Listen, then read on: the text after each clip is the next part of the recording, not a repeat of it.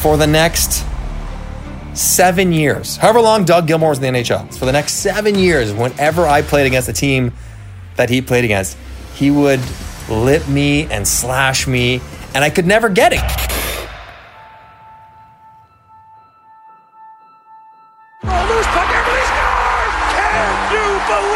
I knew there wasn't a lot of time. I didn't realize there was only 5 seconds. I just jumped out into the crowd and started running towards them. So as I got the puck, all of a sudden I got rolled over. Here's Gretzky at the line. Whoa! He hit. Gretzky really belted by McCreary, and he is hurt. It was his last shift in the NHL. He never played again. Don't you ever let that bird stand in your crease. If he's there, you run him the over. He was a beauty. I'm James Duthie, and this is Beauties, hockey's greatest untold stories, the podcast based on the book of the same name, which is now available. We're not going to share all of the book stories on the pod, just a few. Today's tale, The Accidental Taunter. Mike Johnson is a nice guy. It's hard not to like him. In his 12 years in the NHL, he accumulates a grand total of 2 fights. Luke Richardson when MJ is with the Leafs, and Wade Redden when he's with the Coyotes. Now we're going to have a fight. Wade Redden and Mike Johnson. It's like they're spinning each other around. But somehow MJ manages to antagonize 2 other opponents into wanting to kill him. Not just for one shift or one game, but for years. Both the result, as in every good 70s sitcom plot, of a misunderstanding. You see, MJ is the accidental taunter. Accident 1, the bonus celly.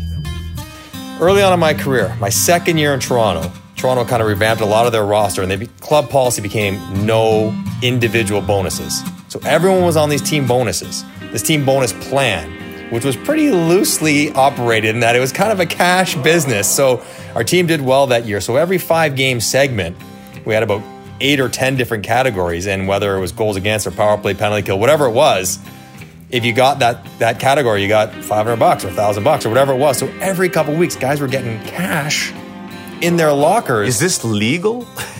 I'm not sure. It is before the cap, There right? was no cap, so there wasn't I don't think the CBA, I'm sure I'm hoping the statute of limitations on the taxes are gone, because every couple of weeks, guys would get multiple thousands of dollars in their lockers. And I was one of 2 players on the team who, because I was still on my entry-level contract, I didn't get them. I was still on personal bonus, individual bonuses.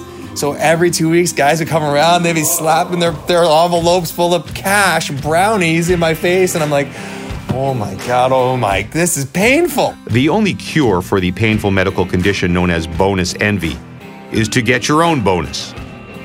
MJ happens to have one bonus clause in his contract that says he'll earn an extra $100,000 if he scores 20 goals that season. So I was chipping away, and I was going to get it. I was at 19. There was 15 games left. I say that, I ended up with 20, so maybe not so much, but we're playing Tampa. Tampa's terrible back then. We're crushing them. It's 4-1, it's 5-1. It's the second period. So I get dropped. You're looking to get that goal. It's like I'm milking shifts at the end of games for empty nets. Anything that gets. I don't even want the 20 goals because I want to hit 20. I want it because I want my bonus because I'm out like 50 grand. So I get a drop pass, greasy wrister, sneak it under the arm of their now backup goalie Corey Schwab. I think was in net for my 20th for a 6-1 lead in the second period. We're in second place. They're in last place.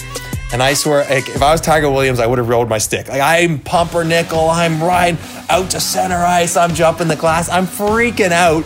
Teammates can't catch up to me. I'm like I'm in the World Juniors and just won a gold medal. I want to jump in the bench. I get back to the bench, and all I can think of as soon as I get is like, that's my bonus. That's my bonus. That's all I get. I got the bonus. I get back to the bench, and multiple teammates look at me and like, that's a little much. That was a bit excessive. And I was so excited. I'm like, nah, bonus, man. I got a bonus. It's 6-1. I'm like, nah, it's a bonus. You got cat. They could not appreciate my excitement. So, who was your coach? Pat Quinn. Did he say anything? He didn't say anything. Not to me. I'm sure under his breath he might have uttered, what the hell is this kid doing? But then when I explained to the guys, I'm like, guys, I think it was $100,000. So I'm like, hey, and they're like, okay, fair enough. They kind of understood. But one of MJ's opponents that night does not understand at all. Lightning captain Chris Gratton has no idea the babyface kid on the Leafs has just earned $100,000. In Gratton's mind, he's a cocky a-hole breaking an unwritten rule of the NHL. Don't embarrass the other team by over-celebrating a meaningless goal in the second period of a blowout. For the next year, I think until I got traded to Tampa, maybe a year or whatever it was, about a year, we played 3 or 4 more times. Chris Gratton, their captain at the time, who I ended up becoming quite good friends with, he chased me around every game I played Tampa, slashing me and hacking me and cross-checking me and me the whole time. And I'm like, Gratz, what are you doing? And he would say, that 6-1 celebration, don't you ever embarrass our team like that and celebrate it. That's a joke, you're an And he'd slash me again. I'm like, oh my God. And I'm like, but you don't understand. There's this whole bonus dynamic. Did you actually try to explain it to him on the ice? I did. I'm like, it's for a bonus. You know how it is, And he's like, I don't care. And he'd slash me again. The next year, Johnson gets traded to Tampa. The hockey gods are clever pranksters. Now, when you ended up in Tampa, was that one of the first things you thought of, that I'm going to have to talk to Gratz? Yes, absolutely. When I got traded there, I thought, I'm probably going to have to explain this because he's the captain. He clearly hates the way I play at the very least. So I'm going to have to probably go clear the air. And sure enough, one of the first meals we went out to, we fleshed it out, this story. And he has no, he recollected just kind of being mad at me for this goal. And like I was about it, but not so much why. So and then once he understood the entire situation, he was a little bit more understanding. So there is life went on in Tampa. Accident 2, the unintentional celly. Early in MJ's 20-goal bonus celly season, the Maple Leafs are playing a game in Chicago. Much like the Lightning that year, the Blackhawks are awful, and the Leafs are destroying them. It's 9-3 late in the third, and the Hawks are angry. They start running around, taking dumb penalties. Bob Probert gets called for cross-checking. Doug Smolik goes off for roughing. Toronto has a 5-on-3 with less than 2 minutes left. It's a blowout, so Pat Quinn is just rolling the lines, and they put MJ's line out there. Derek King, Alan McCauley, and MJ. Puck gets turned over, one of their defensemen hits the ref. It's like a 4-on-1 in front of the net. I get the pass, and I shovel it towards the net. It bounces off a stick. It goes in to make it 9-1. And as I'm scoring, Eric Weinrich tries to lift my stick and misses and gets up near my face. So in a reactionary self-defense move, I lift my hands to my face to protect him from hitting it. It looks like I've got my stick in the air, giving a fist bump over my head. And I swear, this one I'm innocent. You're not rewriting history with this story? I was just like, putting my face up to protect my hands. And didn't think anything of it. Because I wasn't even excited. Like, even I know I'm not supposed to do that. And that was for my 10th goal of the year. There's nothing riding on that one. He's just protecting himself. But it doesn't look that way, at least to one guy. For the next 7 years, however long Doug Gilmour was in the NHL. And I did charity events with Doug Gilmour. I did bump into him around Toronto, golf tournaments, whatever it was. For the next 7 years, whenever I played against the team that he played against, he would lip me and slash me, and I could never get it because I would hit him if I had to, but I'm not a guy who would inspire a strong physical response. Yeah, not an agitator. I'm not stirring anything up. I just want people to leave everyone alone. It isn't until Gilmour retires and MJ ends up living in his old house in Montreal that the two finally have a conversation. It goes something like this. He very calmly said, "You're not a bad guy." And I didn't know if I should be pleased or offended that Doug Gilmour, a guy I look up to growing up in Toronto, I'm like, oh, thanks. Why is that news? Like, why wouldn't you think that all the time? He's like, because when we played against you in Chicago, and I'm like, in 99? It's like 2007.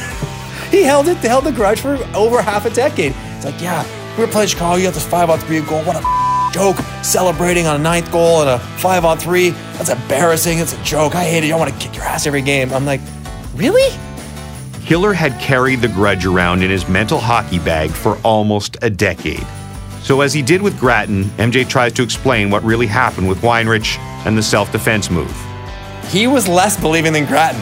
He was kind of like, I don't think so. No, you had your hands. I'm like, if I could grab the tape online, I'd bring it up for you right now. Because, like, I swear, I didn't even smile. I was just put my hands like, I just saw you had your hands in the air. It's a joke. I'm like, I swear. Anyways, yeah. So Dougie was less believing of my innocence than Chris Patton.